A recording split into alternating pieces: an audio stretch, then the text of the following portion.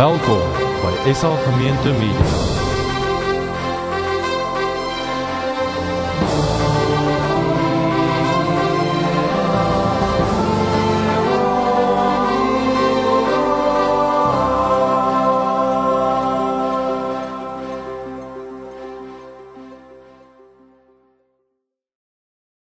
Van my kant af ook baie hartlik welkom. Het is altyd lekker om daar van die platteland of van die groot stad Londen te kom. So 'n bietjie hier rond te loop. Kan ek gesien, wie's vanaand vir die eerste keer saam hier in 'n erediens? Daar's hy. Kan jy mense uit Suid-Afrika, familie wat kom kuier het? Wonderlik. Ek sê altyd vir mense, niemand wat in Engeland kerk toe kom bedoel dit nie. Niemand wat hier sit vanaand is maar net nie uit gewoonheid. Nie uit gewoonheid kan jy klomp ander goed gaan doen vanaand. Die kerk te kom. So op 'n sekere manier is elkeen wat vanaand hier sit wil hy wees. En dit is kosbaar.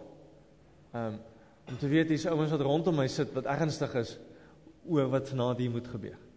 Wat ernstig is oor dit wat die Here vanaand in jou lewe gaan doen. Great.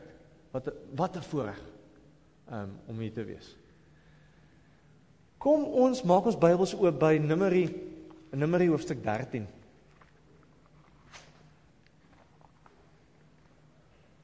Ek het nou elke keer vir die kinders dit gevra van wat 'n kind glo in 'n reuse. Dis nie baie kinders hier nie. Wie van julle glo in 'n reuse? Okay, great. Hier is iemand wat in 'n reus glo. Miskien moet ek anders vra. Het julle al 'n reus gesien? Wie het al reuse gesien?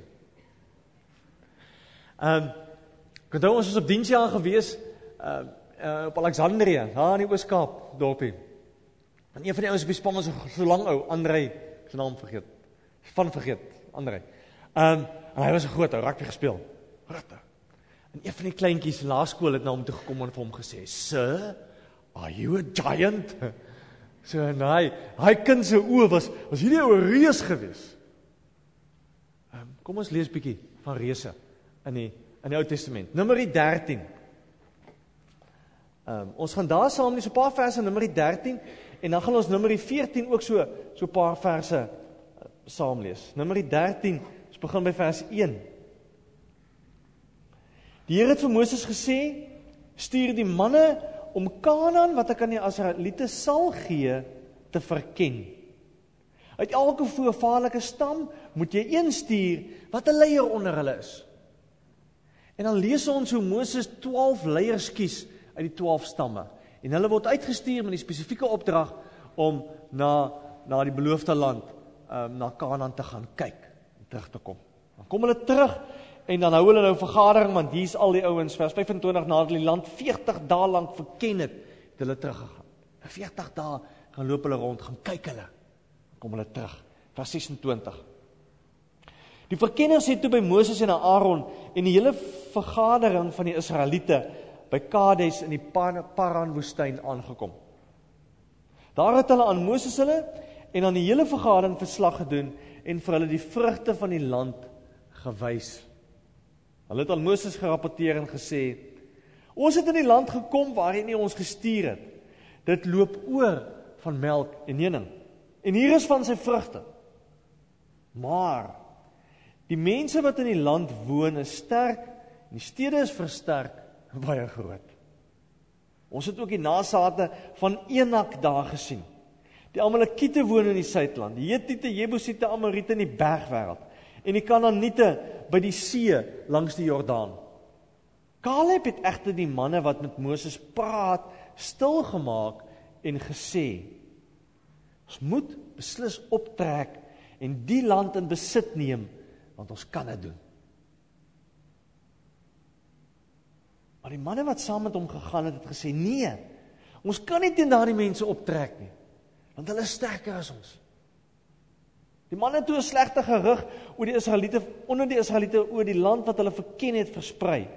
Hulle het gesê, die land wat ons gaan verken het, is 'n land wat die lewe vir sy inwoners moeilik maak, onmoontlik maak. En die mense wat ons daarin gesien het, is almal baie groot. Ons het daar ook reuse gesien. Die Enakiete stam van hulle af. Interessant.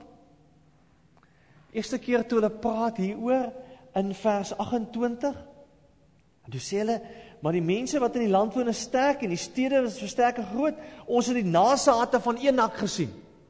Nou sê hulle, die land wat ons gaan verken het, is 'n land wat dit vir lewe onmoontlik maak, ons het reëse gesien, die Enakiete staan van hulle af. So skielik is die feite nie meer so suiwer in die hele storie nie. Ons was so sprinkane in ons eie oë, en so was ons ook in hulle oë. Daardie nag het die hele volksvergadering aanhoudend gekla. Al die Israeliete was in verset teen Moses en Aaron, en die hele vergadering het vir hulle gesê, as ons maar in Egipte of in hierdie woestyn gesterf het, waarom het die Here ons na hierdie land toe gebring? Net om doodgemaak te word? Ons vrouens en ons kinders sal krygsgevangenes word. Is dit nie vir ons beter om na Egipte toe terug te gaan nie? Hulle het vir mekaar gesê, kom ons kies 'n leier, gaan terug Egipte toe. Moses en Aaron het toe voor die hele vergadering van Israeliete, wat daar saam was, op hulle knieë geval. Ook het Joshua seun van Nun en Caleb seun van Jefune, manne wat saam die land verken het, hulle klere geskeur en vir die hele vergadering Israeliete gesê, die land wat ons gaan verken het, is 'n buitengewoon goeie land. As die Here ons goedgesind is, sal hy ons na hierdie land toe bring. En dit aan ons gee, 'n land wat oorloop van melk en honing. Julle moet net nie teen die Here in opstand kom nie. Moet ook nie vir die mense van die land bang wees nie. Want ons sal hulle maklik verslaan. Hulle gode sal hulle nie kan beskerm nie. Die Here is by ons. Moenie vir hulle bang wees nie. Maar die hele vergadering het gedreig om vir Joshua en Caleb met klippe dood te gooi. Toe het die magtige teenwoordigheid van die Here by die tent van ontmoeting vir al die Israeliete sigbaar geword. Ek gaan net tot so ver lees. Ek wil gou 'n bietjie by julle hoor. Wie van julle is in die rekenaarbedryf? Steek my hoog op, ou sien. Rekenaarbedryf, is 'n paar ouens in die rekenaarbedryf. Wie van julle het rekenaars? Steek op. Right. Watter rekenaarmaatskappy reken julle het die meeste tegnologiese ontwikkeling in die 70 jare gedoen, wat die baanbrekers werk oopgemaak het vir rekenaars soos ons vandag ken? Kom. Wie dink julle was daai rekenaarmaatskappy? IBM? Wie sê IBM? Kan ons gesien? IBM, klompie ouens sê IBM. Moet IBM wees, IBM is groot. Iemand wat iets anders wil sê? Stem almal saam, IBM, laaste keuse? Slegte nuus vir julle. Xerox het in die 70s, onthou nie, rondom in die 70s die volgende goed ontdek. Laserdrukker, personal computer, laptop, muis, Windows, woordverwerking, internet, netwerke tussen rekenaars, e-pos. Xerox het dit ontwikkel. Hulle het 'n laboratorium gehad, wat hulle spesiaal ingerig het. Hulle het die beste ouens by die universiteite gaan werf. Hulle het vir 'n laboratorium geskep en vir die ouens gesê, go. Gaan sit, gaan dink, gaan droom, gaan maak planne vir die toekoms. Wat dink julle, wat is die pad vir rekenaars vorentoe? Dis die goed wat ons ontwikkel het. Klik gou weer. In die 1980s was Xerox glad nie in die rekenaarmark nie. Wie van julle het 'n Xerox rekenaar? Xerox is nie meer in die mark nie. Hoekom nie? Wat het gebeur? Topbestuur van Xerox. Goed. Die uitvoerende direkteur Joe Wilson is oorlede. En toe sit ons met die res van die bestuur. En toe hierdie ouens met hulle verslae kom en vir die ouens kom vertel, weet julle wat? Hier is die pad vorentoe. Hierdie goed is wat die waar in die wêreld op pad is. Toe die topbestuur besluit, nee, dis too far-fetched. Dit kan nie, dis sommer gedagte van 'n klomp wetenskaplikes wat niks het om te doen nie, en dan allerlei goed sit en dan ons is dit 'n uitdinkie onder. Kan nie wees nie. Ons is taamlik gevestig in die drukkermark, so kom ons bly in die drukkermark. En hulle het die laboratorium toegemaak. Hulle het die navorsingsprojekte gestop. Besluit, kom ons bly by wat ons ken. Ons sal drukkers maak. Hulle maak goeie drukkers. Nie 'n fout maak aan my. Maar wat sou gebeur het, as daai ons gesê het, kom ons vat hierdie goed, kom ons werk daarmee. Ja, gedink, waar is hier ons vandag sou gewees het? Hulle het die baanbreker werk met alles gedoen. Hulle het gelos. Moses stuur 12 verkenners uit, om 'n nuwe land te gaan verken. Nuwe geleenthede te gaan ondersoek. En dan kom hulle terug met 'n verslag in vers 27, hoofstuk 13, vers 27, waar hulle sê, ons het in die land gekom waarin U ons gestuur het. Dit loop oor van melk en honing. Hier is van sy vrugte. Maar die mense wat in die land woon is sterk en die stede is versterk en baie groot. Dan sê hulle later, vers 32 in die middel, die land wat ons gaan verken het, is 'n land wat die lewe vir sy inwoners onmoontlik maak. Die mense wat ons daarin gesien het, is groot. Ons het reuse gesien. Hierdie ons kom terug en sê, dis onmoontlik vir ons om hierdie nuwe uitdagings aan te pak. Onmoontlik. Hierdie ons kom terug en sê, hierdie ons is baie groter as ons. Hierdie situasie wat hier voor ons staan, is baie groter as dit waarvoor ek kan sien. Kan nie. Hulle sê die mooi ding sê, ons is sprinkane. Wanneer begin jy ou twyfel in jouself? Wanneer jy jouself begin meet in dit wat voor en jy kom agter, maar ek het nie die vaardighede nie, ek kan nie hierdie goed doen nie, ek is 'n sprinkaan. Kan nie.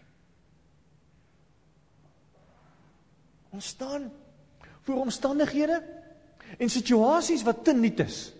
Ons kan nie. Ons sien nie kans hiervoor nie. Ons moet hierdie groot skuif maak. Ons kan nie. Te veel gevaar. Die onsekerheid van die onbekende is te veel vir my. Hier's reuse.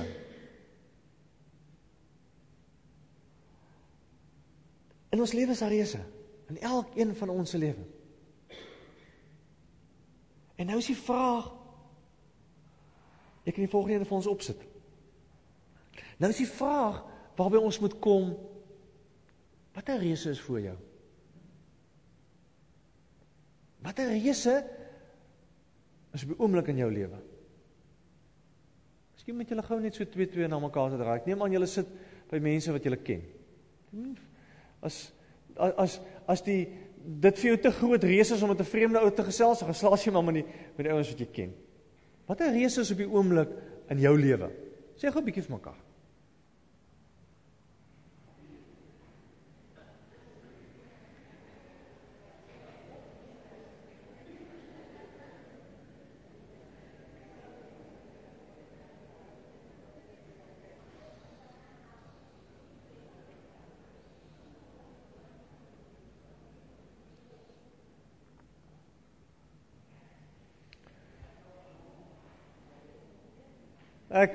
Ek is oortuig daarvan dat 'n klompie van die reuse wat jy genoem het, is moontlik die werk waar nou is, of waar jy was, of waar jy gedink het jy is, of waar jy hoop jy nog is.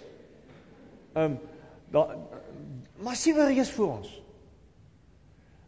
Nou, alle moontlike reus is 'n klomp finansiële druk wat op 'n mens is. Die hele vraag, moet ek hier bly, moet ek teruggaan? Wat moet ek doen? Die vraag van familie en vriende, siekte, dood, daai reus wat hier voor ons staan. Reus van verhoudings wat skuur en skaaf en nie lekker is nie. Daai reus wat voor ons staan. En nou die volgende vraag wat jy met jouself moet sê is, watter effek het die reuse op jou? Sê gou, wat doen daai reus aan jou?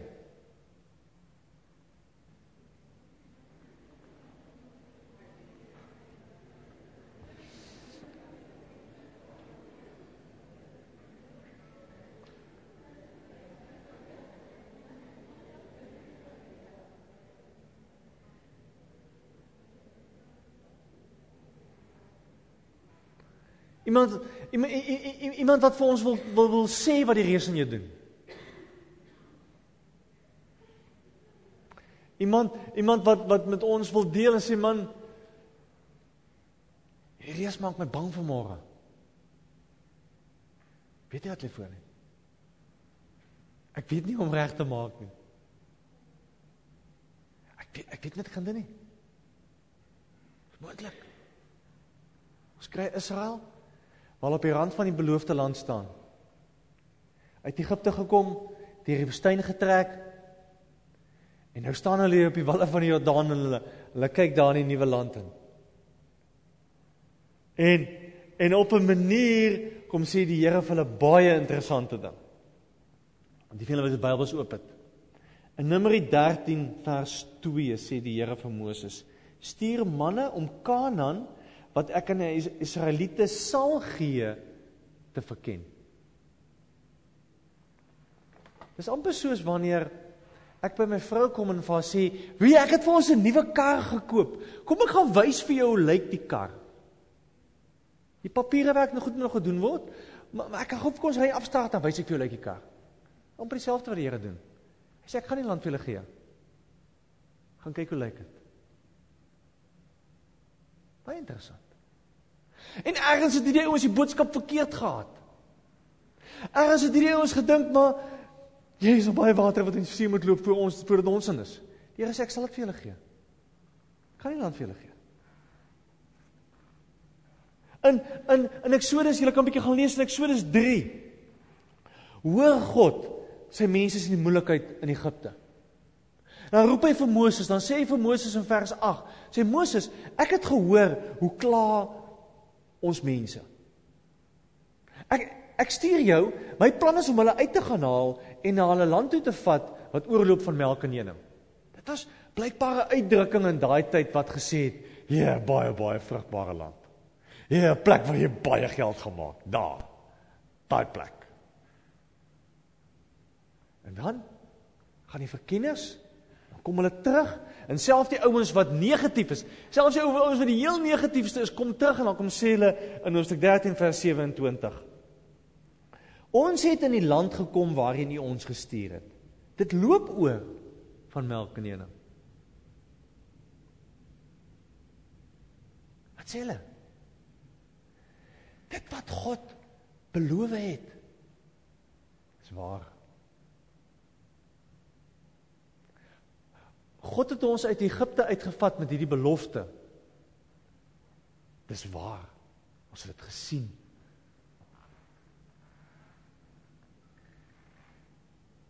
En dan huiwer hulle. 10:12, my sommetjies reg is, 82.5%, 83% ouens sê, ons kan nie, ons kan nie.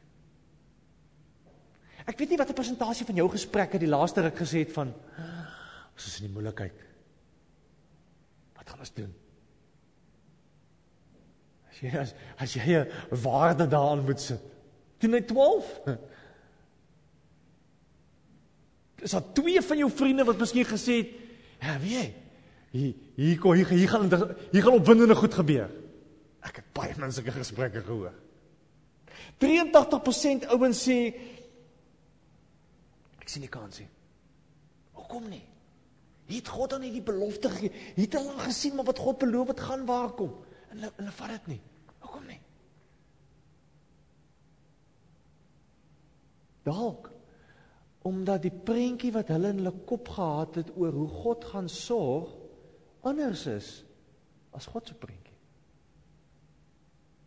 Dis moontlik. Dalk omdat God weer 'n keer vir hulle vra, vertrou my 100%. Ja, dis moeilik. Dis baie moeilik. Dalk omdat God vir hulle sê, weet julle, ek wil hê julle moet my op my woord vat. Ja, Here, maar wat van? Dalk omdat hulle besef dit gaan harde werk vra en dit gaan opoffering vra. En ek weet nie of ek bereid is om daai ekstra myl te stap nie, Here. Of dalk omdat hierdie ouens nou 'n tyd lank in die woestyn was, en gewoond geraak het aan hierdie lewe in die woestyn. Gewoond geraak het aan manna elke oggend, kwartels elke aand. Lekker, niks te doen nie. Kos kom uitgevlieg. Ja, raak gewoond aan sand tussen jou voete en son op jou kop. Dalk het gewoond geraak aan. Dalk het dit hulle bekende geword. Ek dink soms aan ons situasie hier ook. Dalk het ons vir ons 'n bekende geskep, waaruit ons moeilik skuif. Want ons het nou mooi uitgewerk hoe werk het, nou net mooi begin verstaan hoe werk het die Here. As jy gekom het, het niks geweet. Jy weet nie eens hoe werk die posstelsel en water en jy weet niks. So dit is mooi onder die knie. So Here, nou moet jy nie, en hierdie bootjie moet jy nie nou roer nie, hy is nou lekker hier op plek.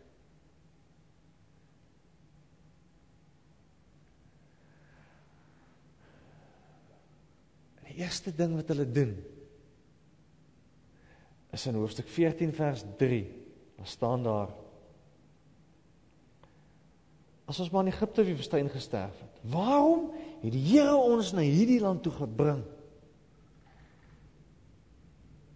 Hoekom doen God dit? Hoekom gaan dit swaar? Hoe kan hy dit toelaat? Hoekom bring hy die moeilike goed op ons pad? Hoekom plaas hy ons in onmoontlike situasies? Hoekom vat hy ons sekuriteit weg?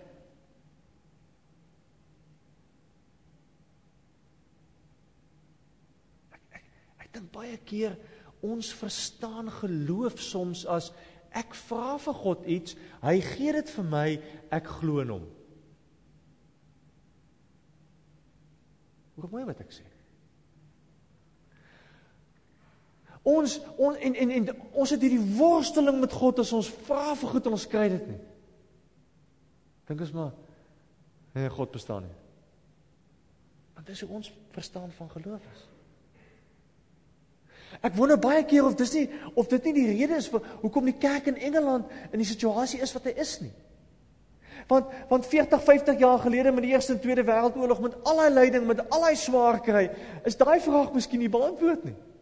Of het mense gedink, as ons glo, dan gaan dit ons goed, en dan gaan dit ons sleg, so, dan is jy God nie. So kom ons los maar.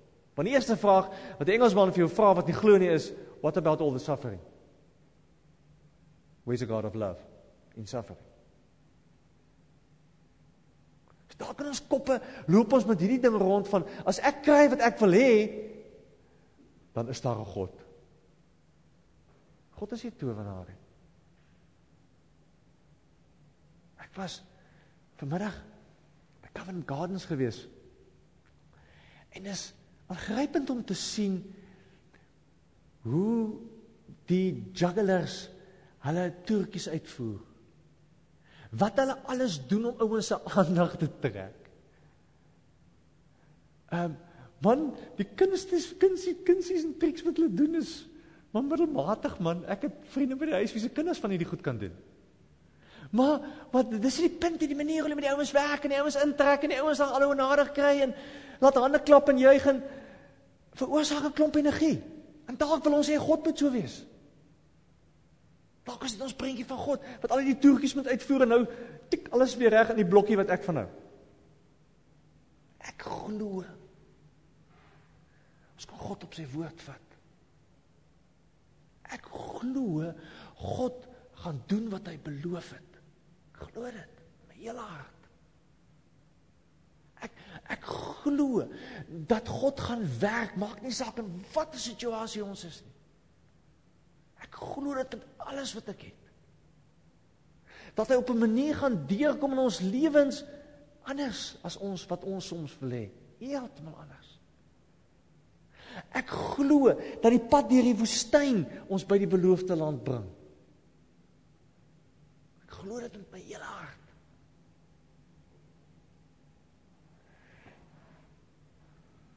En nou kom die Israeliete en hulle sê, hierdie reus voor my is te groot. Kom ons gaan liewer terug woestyn toe. Hier sê hulle dit. As ons maar, in hoofstuk 14 vers 2, as ons maar in Egipte of in hierdie woestyn gebly het, is dit nie vir ons beter om na Egipte toe terug te gaan nie? Dis vir hulle toe vir mekaar gesê, kom ons kies 'n leier en gaan terug Egipte toe. Eers want Egipte was wonderlik. Hier in Egipte was alles reg. Eers in Egipte het ons 'n great lewe gehad. Nee, ek dink nie so nie. In Egipte was ons slawe. En in die woestyn was ons die moeilikheid. As dit nie vir God was nie. So ergens op 'n manier kom ons en laat ons toe dat vrees by ons kom steel. Vrees kom steel by hierdie ouens die geleentheid wat hulle het om in 'n nuwe land in te gaan. Vrees kom steel by hulle die kans om uit die woestyn uit te kom. Almal is op 'n manier in 'n woestyn. Verskillende vlakke. Finansiëel, geestelik, emosioneel, verhoudings betref. Almal is op 'n kolop ergens in 'n woestyn. En as ons gaan bang wees, en as ons op 'n punt gekom en sê ek gaan God vertrou nie, gaan ek in die woestyn bly. Gaan jy in die woestyn bly?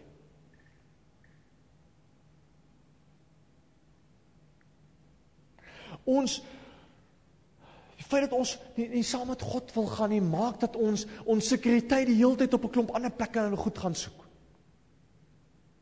Egipte gaan vir my sekuriteit gee, want daar het ek geweet hoe werk dit. Daar het 'n klok gelei en ek moes dit doen en ek het geweet dis wat ek moet doen en as ek dit nie doen nie word ek gevloeter en my kos word weggevat, maar ek kon in hierdie blokkie lewe. Ek soek liewer daai blokkie terug, Here, as om op water te loop, as om die onbekende in te stap, as om bereid te moet wees en vir die Here te sê, right Here, ek glo. Hierdie ouens wil nie na Joshua en Caleb luister nie. Ons lees hier op 'n kol dat hulle kom en hulle moet met klippe doodgooi. Moenie met my na ander stories te kom nie. Ons lees hier hoofstuk 14 vers 10. Daar staan daar. Maar die hele vergadering het gedreig om vir Joshua en Caleb met klippe dood te gooi. Toe het die magtige teenwoordigheid van die Here by die tent van ontmoeting vir al die Israeliete sigbaar geword. Dis, daar's God. Nou is die moeilikheid. Okay, hier's God. En selfs dit oortuig hulle nie. Wat gaan jou oortuig om vir God te vertrou? Moet God hier kom staan? Moet sy magtige teenwoordigheid hier sigbaar word? Dit wat moet gebeur.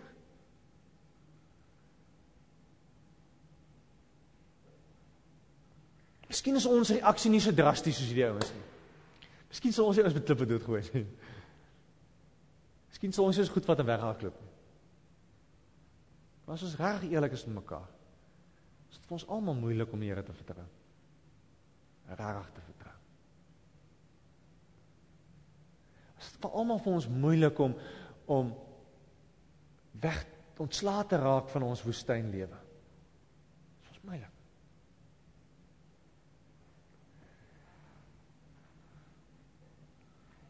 Wat dit van ons vra, is ander gesindheid. Wat dit van ons vra, is om soos Joshua en Caleb te word.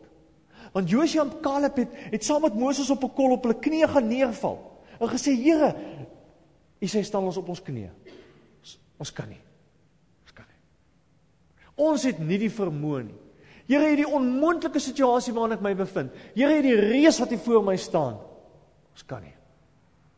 Joshua en Caleb het opgestaan en vir die ouens gesê, hoofstuk 14 vers 9, dan sê hulle vir hulle die tweede gedeelte. Die Here is by ons. Moenie vir hulle bang wees nie. Ons moet soos Joshua en Caleb word en glo en weet God is by my. Maak nie saak wat rondom my gebeur nie. Maak nie saak watter ander sekuriteite platform. God is daar. God is by my. Dis wat moet gebeur.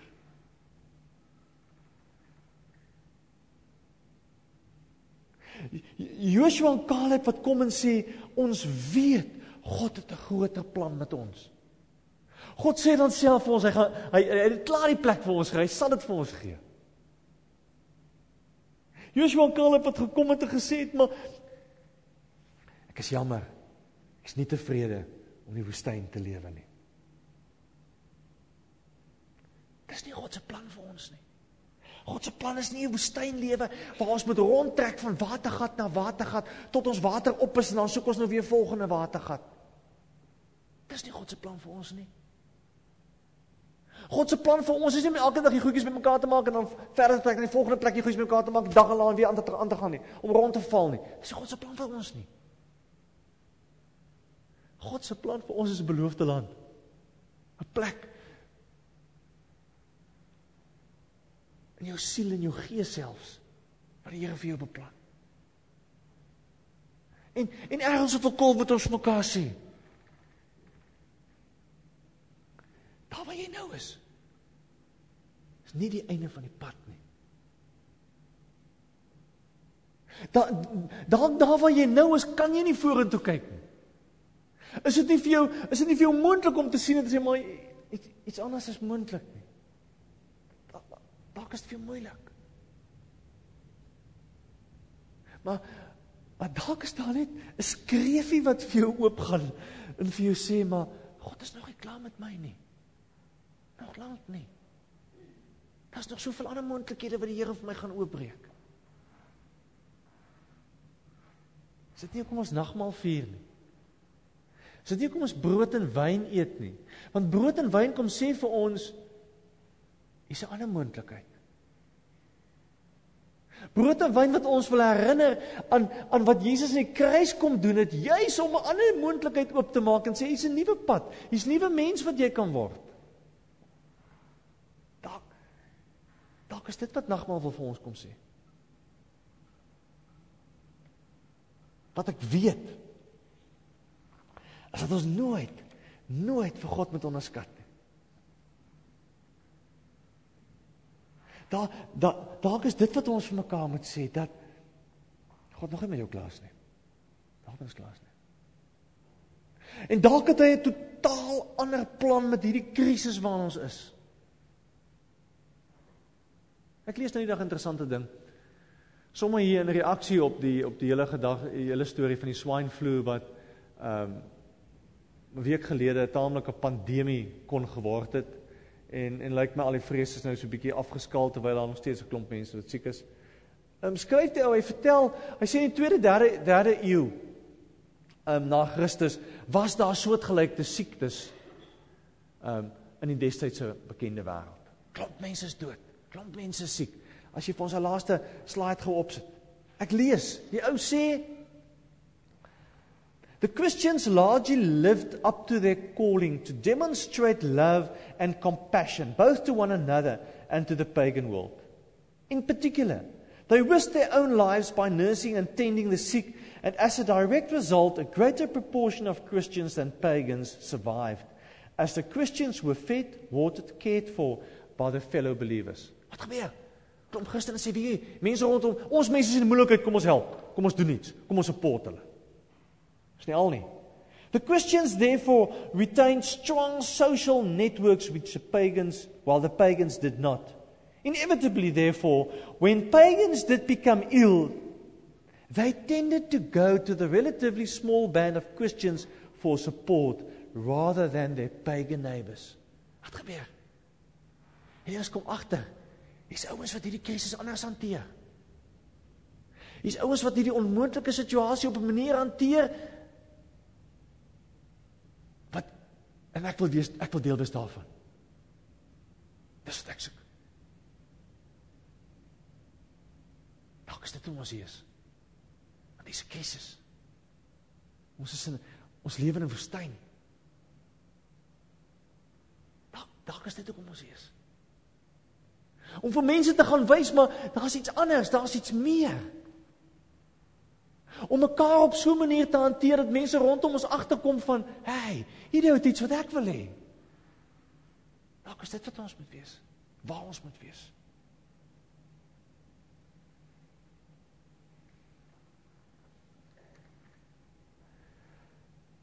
wil afsluit. Ek weet, God is met jou besig. Ek weet dit. En ek weet, God wil met jou praat. En ek weet, ek en jy het nodig om na God te luister.